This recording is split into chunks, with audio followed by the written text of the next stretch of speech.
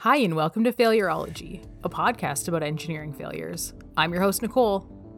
And I'm Brian, and we're both from Calgary, Alberta, Canada. Our podcast journey has definitely been a wild ride, and we are immensely thankful for all of your support throughout the course of our show, especially to our Patreon subscribers who listen to our extra bonus episodes and provide a little extra support to our show to help us upgrade our things and make this show better. We're still making less than minimum wage per hour of time that we put into this show, though. Brian, don't tell people that. Don't go into podcasting for the money. I can assure you that. We do this because we like it, and it's our hobby. And I have a face for radio, so this works out very well for me. So all that said, we do need a little bit of a break this summer, and we didn't want to stop giving you those engineering failures that we know you love. So today's episode is one of the mini failures we featured on our Patreon page in the fall, the Gimli Glider, an Air Canada 767 that ran out of fuel while it was in the air. So as it happens, we recorded the intro to this episode, and our intention was to attach the mini failure that we had recorded last fall and put on our Patreon page. It was mini failure number 7. But after doing that and listening to the audio for the mini failure, we didn't love it. And so we're re-recording that mini failure today and bringing you kind of a new episode. So if you aren't on our Patreon, you wouldn't have heard this. But if you are, our notes are still the same or similar, but the tangents probably will be different because we did record it so long ago. But we just weren't happy with the product that we would have been putting out if we just attached that original episode. And so we thought that we would re-record it. So this is our 2022 take on the Gimli Glider. Brian, as you know, is definitely the plane expert on our show. I remember back to the first plane failure that I covered before Brian joined us, and that was Air France Flight 447 that I covered on episode 9. And it was like learning an entirely new language and very, very challenging for me to wrap my head around what was happening. And I say this as a mechanical engineer. So the concepts are not new to me, but all of the things that go into airplane design, things that I definitely don't cover in my day-to-day engineering job. I mean, I do HVAC and plumbing, completely different, completely being the relative term. It took me a while to figure out what was happening. It was really, really hard. So I'm glad that Brian has joined us. He provides a lot of insight, important insight into these plane failures, and definitely helped me appreciate these types of failures that much more. And honestly, now these episodes are some of my favorite. And I think it's because, Brian gets so excited about the failure and he knows so much information. We have notes that we share, and I read, we read along through the notes and make sure that we cover all the points that we want to cover and all the facts are there. There's so much intricate detail that goes into a lot of these failures. And Brian will just go completely off script, I guess you could say, with these facts that I just don't know how he knows all of this information. I am in awe. It's fascinating to watch. I don't know, I always liked planes. Planes have been a large part of my life for basically my entire life. So it's just one of those things that you read something about it and it just sticks in the back of your mind, and then I'll remember it when we're recording an episode about planes. Or I just read it and I just didn't put it in the script that we follow. So one or two of those possibilities. So we do still want to give you the full mini failure experience. So we are going to treat this as if it's a mini failure and re-record that style in its entirety. So without further ado, here's our new take on the Gimli Glider. Hi, and welcome to Failurology, a podcast about engineering failures. I'm your host, Nicole. And I'm Brian, and we're both from Calgary, Alberta, Canada. Welcome to what was our 7th mini failure episode. We're bringing you engineering failures in bite-sized pieces. Make no mistake, these are still significant failures, but they either have pretty straightforward causes or not enough information available for a full episode of Failurology. We have a list of failures, an ongoing list of failures that we continually add to. Some of these we just haven't been able to dig up enough information for a full episode, but we still think they're really cool and we want to tell you about them. So that's kind of where this show is coming from. These episodes are also just the failure There's no news segment, and there's no ads, for now at least. It's like Failurology Light. This week's mini failure is about the Gimli Glider, an Air Canada 767 aircraft that was going from Montreal to Edmonton that didn't make it all the way to Edmonton. On July 23rd, 1983, shortly after 8 p.m. Central Time, the fuel pressure alarm sounded in the cockpit for the left side engine. The pilots assumed the fuel pump failed and turned off the alarm since the engines were gravity-fed in level flight. Then, the fuel pressure alarm sounded for the right-hand engine and they diverted course for Winnipeg. Almost right away, the left engine failed and the pilots planned for a single-engine landing while simultaneously communicating with Winnipeg and trying to restart the left engine. Then, the right engine also failed. Since a scenario with no engines was really ever expected to occur, this had not really been covered in training. Seems like an oversight. It's not like you can pull over to the side of the road like you can on a car. Having gone through a bunch of this training, a double engine failure is not really something that ever comes up, or a 3 or 4 engine failure.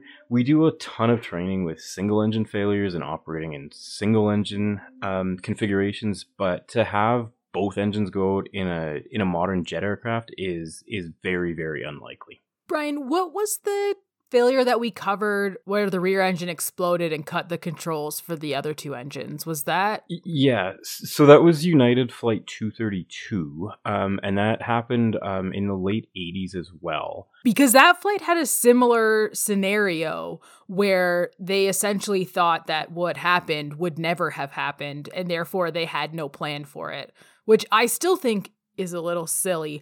I get that the likelihood of both engines failing is very slim, the risk is low, and that having 2 engines offers you some redundancy, a third even more redundancy. But I do still think it's a little bit silly to not at least have some type of plan. Maybe this isn't a scenario you run every day, but maybe this is one you at least cover.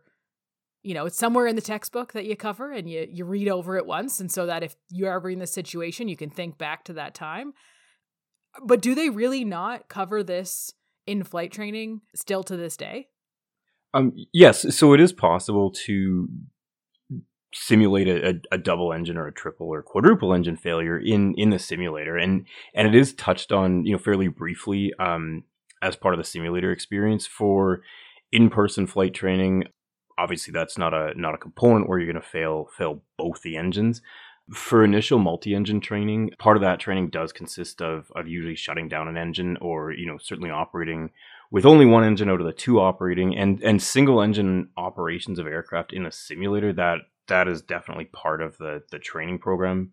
If you lose an engine on takeoff, or if you lose an engine in flight, so the pilots are trained on how that aircraft operates in a single engine configuration with reduced operating speeds due to losing an engine. Interesting. I guess you can create. I've seen in movies where a flight will happen that's catastrophic, and someone will go back into the simulator and try to recreate those conditions. And we've talked about it on other failures that we've looked at. They're all kind of blending together, but I know there's one we've covered where they've never been able to successfully recreate a successful landing of that failure. And maybe, I don't remember which one it is.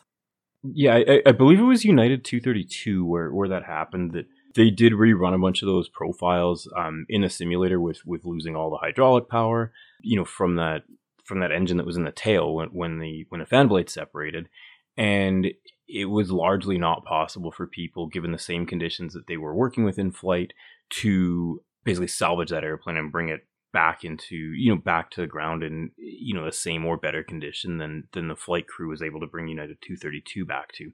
That's one of the really neat things, I think, and one of the really good things about simulators is you can simulate so many different parameters, from weather, the weight of the aircraft, various failures.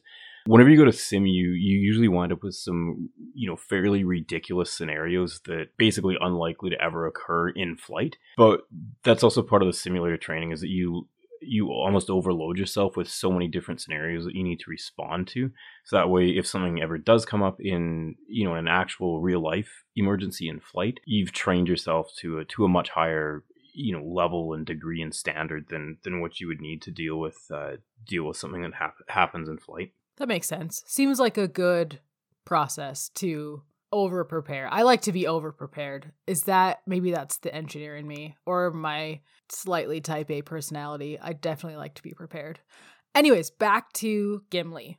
In preparation to land in Winnipeg, the aircraft was at 10,700 meters or flight level 350 at this point. So 35,000 feet above sea level is the altitude that they're flying at when they experience this engine failure. And they're partway between Montreal and Edmonton at this point, and we'll explain why they run out of fuel in a little bit here. But they are not very close to their destination. Like they've run out of fuel considerably back from their destination. So for people that aren't from Canada or don't have knowledge of where these two cities are in Canada, Edmonton, where they were going, is in the province of Alberta, and that's on the western side of the country.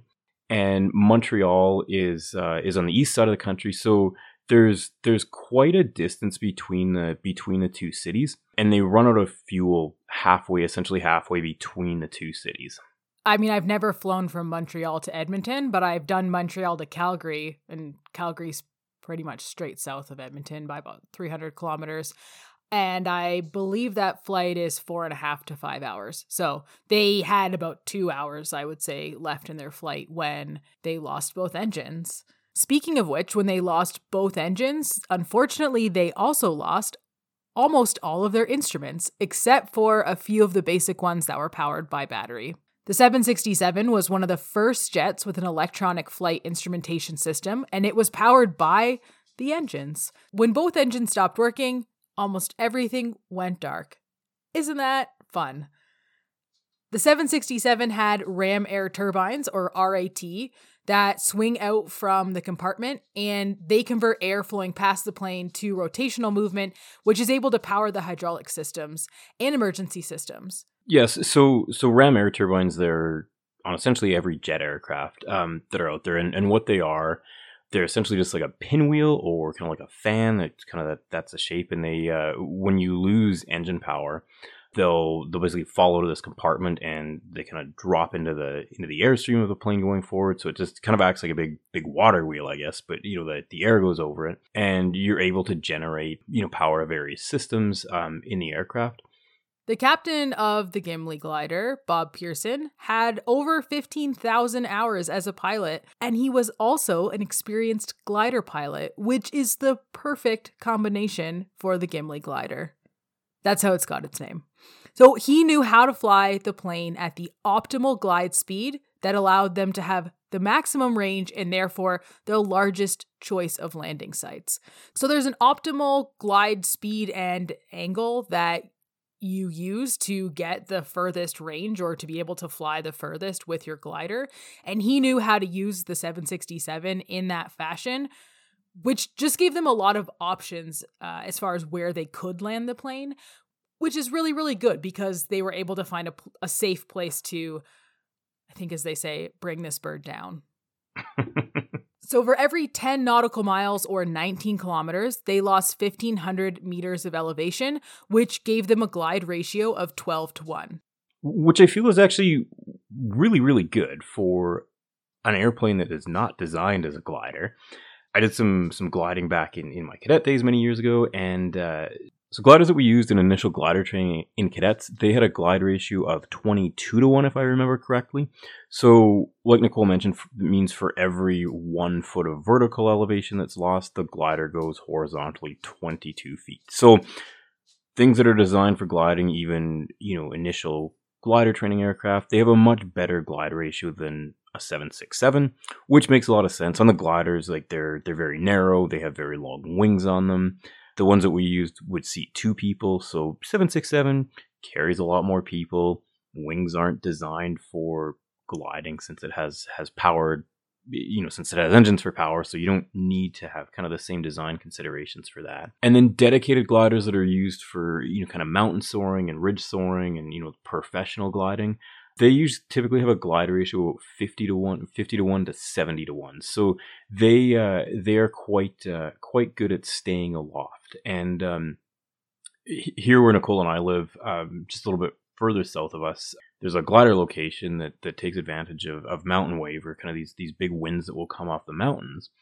And some of their gliders can go, they're some of them are pressurized. Their guys will wear, heated suits, and they'll get up to, 20, 25, 30,000 feet gliding, which I think is quite remarkable, just by using the lift that's generated, from the wind coming over the mountains. Like Brian said, 12-1, a glide ratio of 12-1. When you compare it to an actual glider, it's not great. But the fact that they were able to use the 767 as a glider, the fact that the pilot had that experience, knew what he was doing with respect to gliders, and knew how to utilize this plane in that fashion, I think was really impressive, and also very, very lucky for everyone on board. One of the other things I think that also helped here is the first officer, Maurice Quintel. He had served with the Royal Canadian Air Force, and he was stationed in Gimli, which is just to the west of Winnipeg. What he didn't know, unfortunately, though, was that Gimli had been converted to a racetrack complex and drag racing there, and they had they got a road course and a go-kart track and a big drag strip. And at the time that this aircraft was landing, or that they were going to land, there was a race that was happening at the time of the incident, which I think is incredibly wild, because the 767 is not a small airplane. I mean, this is, I'm sure many of our listeners have sat in one or have flown in one. I mean, this aircraft does transoceanic crossings. It hauls tons of cargo. It seats 300 people.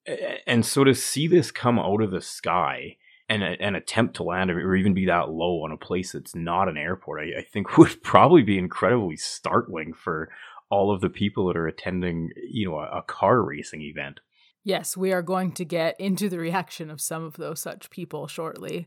There's a really, funny now, but maybe not funny then story. So without power, and this is also something you don't think about, so they lost all of their instruments. They had the ram air turbine that gave them some of that back, but not all of it. And on top of that, the landing gear needs power to go down, at least traditionally. They were able to use gravity to drop it, but they weren't able to drop it with enough force to lock it in place. The main gear did lock in place, so that's the gear under the body of the plane, but the landing gear on the nose did not lock.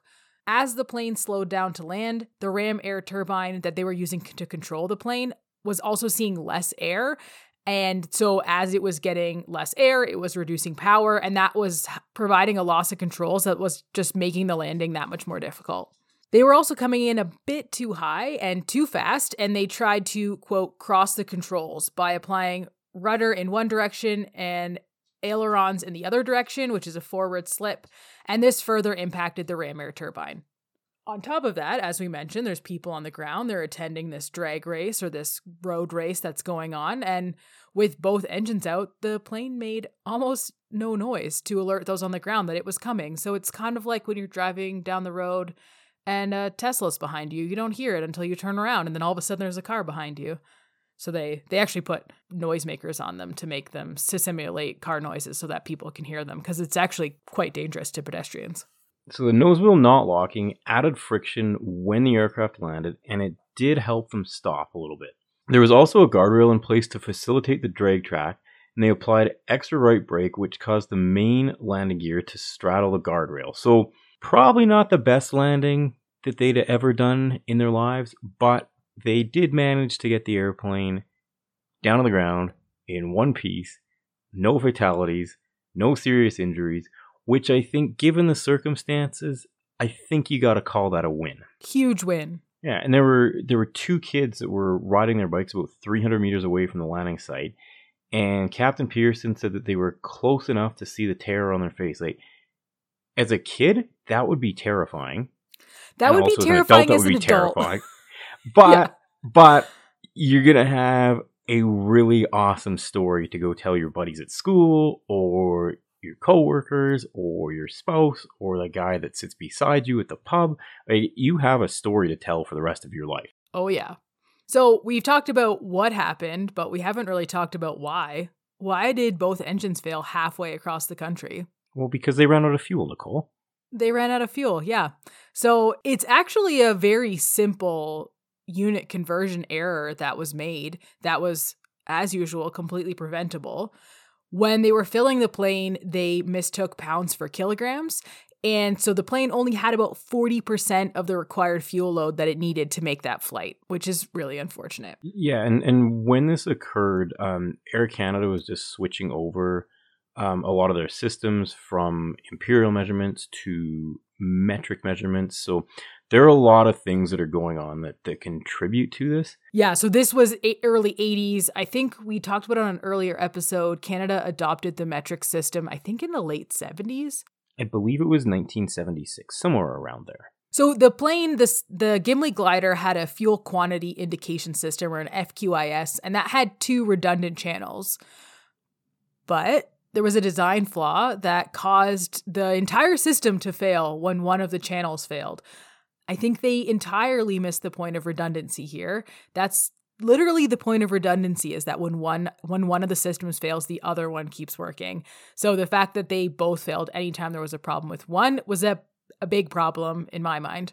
Following a flight the day before the incident, an engineer in Edmonton ran a service check on the plane's FQIS system, according to a bulletin issued by Boeing, the plane's manufacturer. The system failed, which made the fuel gauges go blank as a result. Drawing on experience from a similar incident with the same aircraft a month prior, the engineer, in lieu of spare parts, fixed the problem by disabling the second channel and tagging the circuit breaker. He informed the pilot flying out of Edmonton the next day that the fuel would need to be measured with a float stick. However, there was a misunderstanding, and the information made it to Montreal and the change of crews in a highly muddled state. It's like when you play the game of telephone. The message that gets all the way across the channel is never quite the same as it was when it started. To complicate matters more, while the plane was on the ground in Montreal, a technician came into the cockpit and re-engaged the second channel of the FQIS. Meanwhile, he was distracted by the fuel tank outside and never removed the tag from the circuit breaker. This causes the fuel gauges to remain completely blank. So the pilots didn't even know that they didn't have enough fuel until the engines turned off. And even then, I don't think they really figured out what happened until after the plane had landed, if you would call it that. Another miscommunication led to the crew using only a dipstick measurement of the fuel tanks. The flight computer required the fuel quantity to be entered in kilograms of fuel, but the calculation was done in pounds per liter, and that value was entered. And that's why we ended up with only 45% of the fuel in this airplane.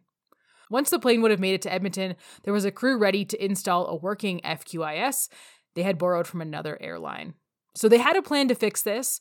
They just didn't quite arrive in time to implement the plan. Yeah, and as usual, the best laid plans go awry, and so the communication didn't quite make it all the way across.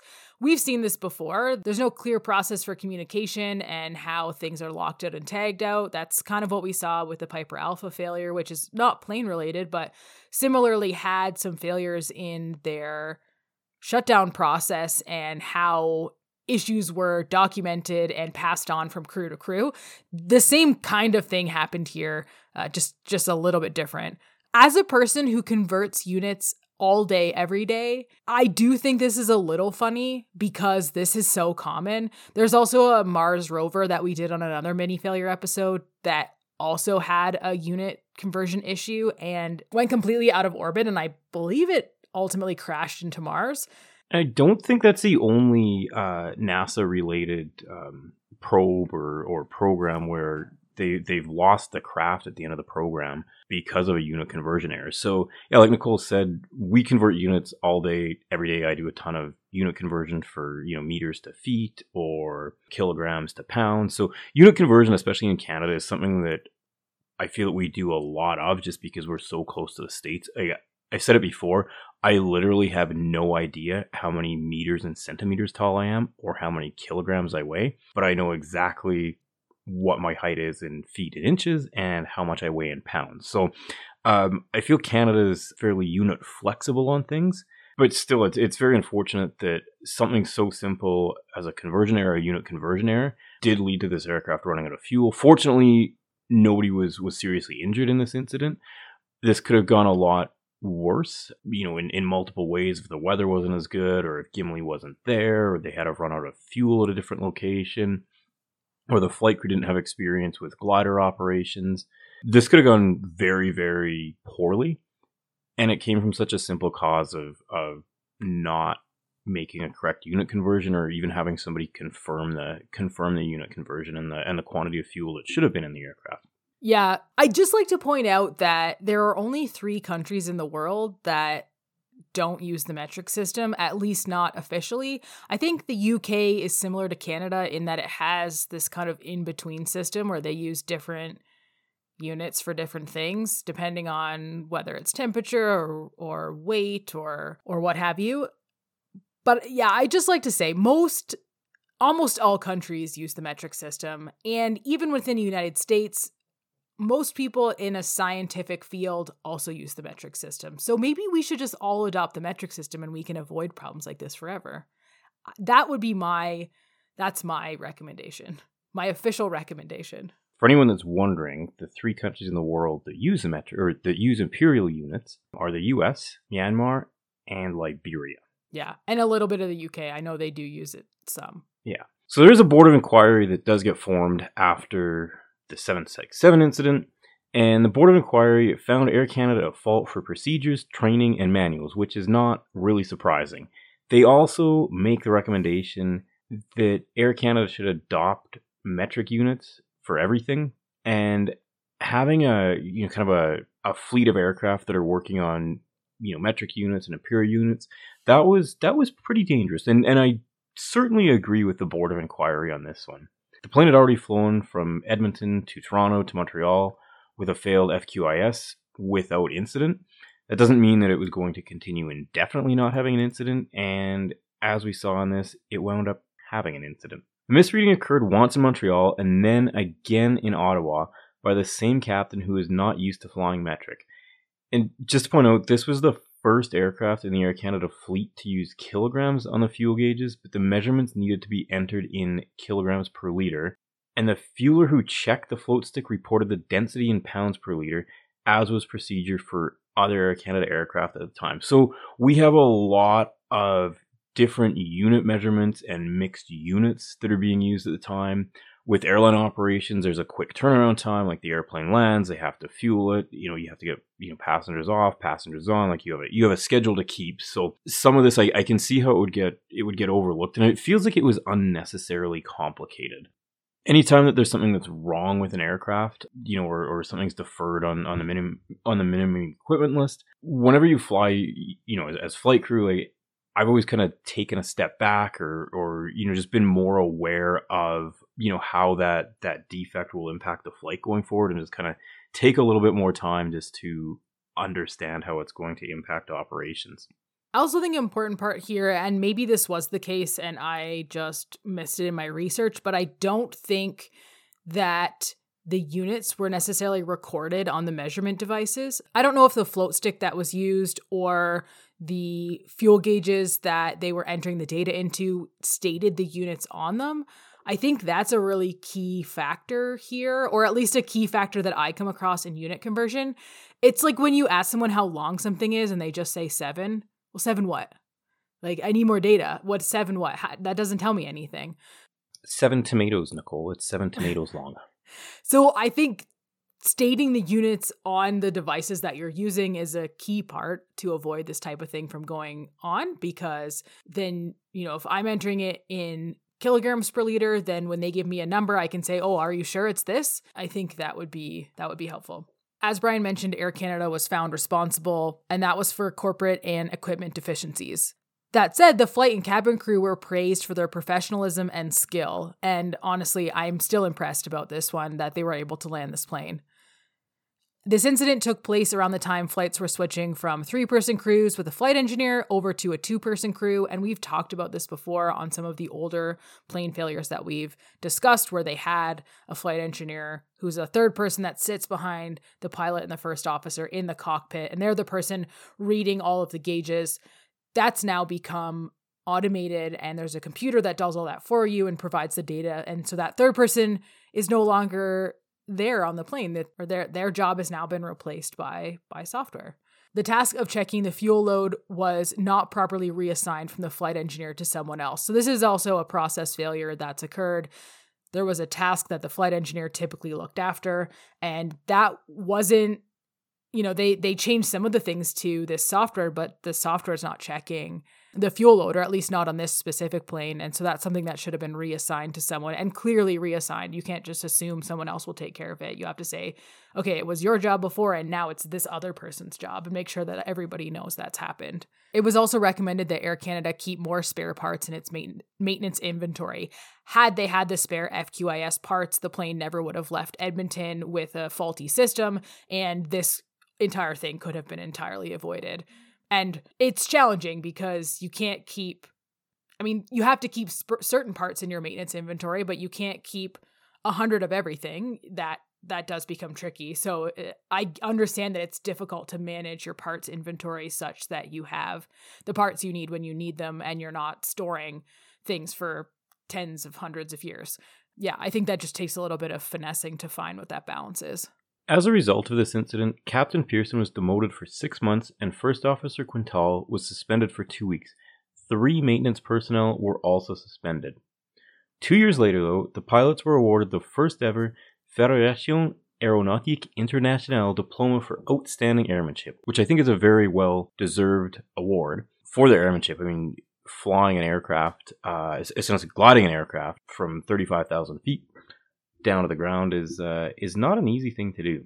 There were several attempts by crews in Flight Sim to recreate the conditions for this flight and see what the outcome would be, but all of the attempts in the Flight Sim, they did result in crashes. So the crews in the Flight Sim, even knowing that they would have this double engine failure occur in flight and familiar with the profiles for it, and they could, run a whole bunch of checklists and go over things, they were unable to land the aircraft in Gimli in the way that Captain Pearson and First Officer Quintal did. So I think that's quite impressive. The plane was temporarily repaired in Gimli and flew to a maintenance base in Winnipeg 2 days later for a full repair. It was then returned to full service with Air Canada, and in fact, you could have flown on this plane. The Gimli Glider flew its last flight on January 24th, 2008 from Montreal to Tucson before retiring in the Mojave Desert in California. On board for its final flight were pilots Pearson and Quintal, and there were 6 flight attendants who were on the Gimli Glider that day that it landed in Manitoba. It was eventually scrapped for parts in early 2014, which is kind of sad. This plane is really cool, and I think it kind of deserves to be in a museum somewhere. But unfortunately, I don't own it, and that's not up to me, so it was scrapped for parts. Yeah, it's always sad when aircraft get scrapped for parts. In California and kind of Mojave Desert and kind of in Arizona as well, there's a lot of storage locations for aircraft, so like old airliners and old military aircraft, and these sites are thousands and thousands of acres, and they have thousands of airplanes. I kind of like looking at pictures of some of these desert storage sites for the airplanes, and it's interesting, the collection of airplanes that are there, but eventually most of them get broken up, sold for scrap, and disassembled and turned into various other things that we use in our lives. It's kind of the life cycle of airplanes. So there you have it, the Gimli Glider. Units are hard, but they're pretty important, as we've seen. What was thought to be a full refuel was only 45% of the required fuel load, leading to an emergency landing at former RCAF station Gimli that had been converted into a drag strip. This could have been a very tragic accident, but the pilot's glider experience saved the day and the lives of everyone on board. For photos, sources, and an episode summary from this week's episode, head to failurology.ca. If you're enjoying what you're hearing, please rate, review, and subscribe to Failurology so more people can find us. If you want to chat with us, our Twitter handle is @Failurology. You can email us at thefailurologypodcast@gmail.com. You can connect with us on LinkedIn, or you can message us right on the Patreon page. Check out the show notes for links to all of these. Thanks everyone for listening, and tune into the next episode where we'll talk about Big Bayou Connaught rail disaster. And I mean it this time. I know I said that last time. I mean it for real this time. We are going to do Big Bayou Connaught rail disaster on the next episode. A barge ran into the rail bridge and knocked the rail tracks off course. But the inbound train had no idea what they were headed for. Bye everyone. Talk soon.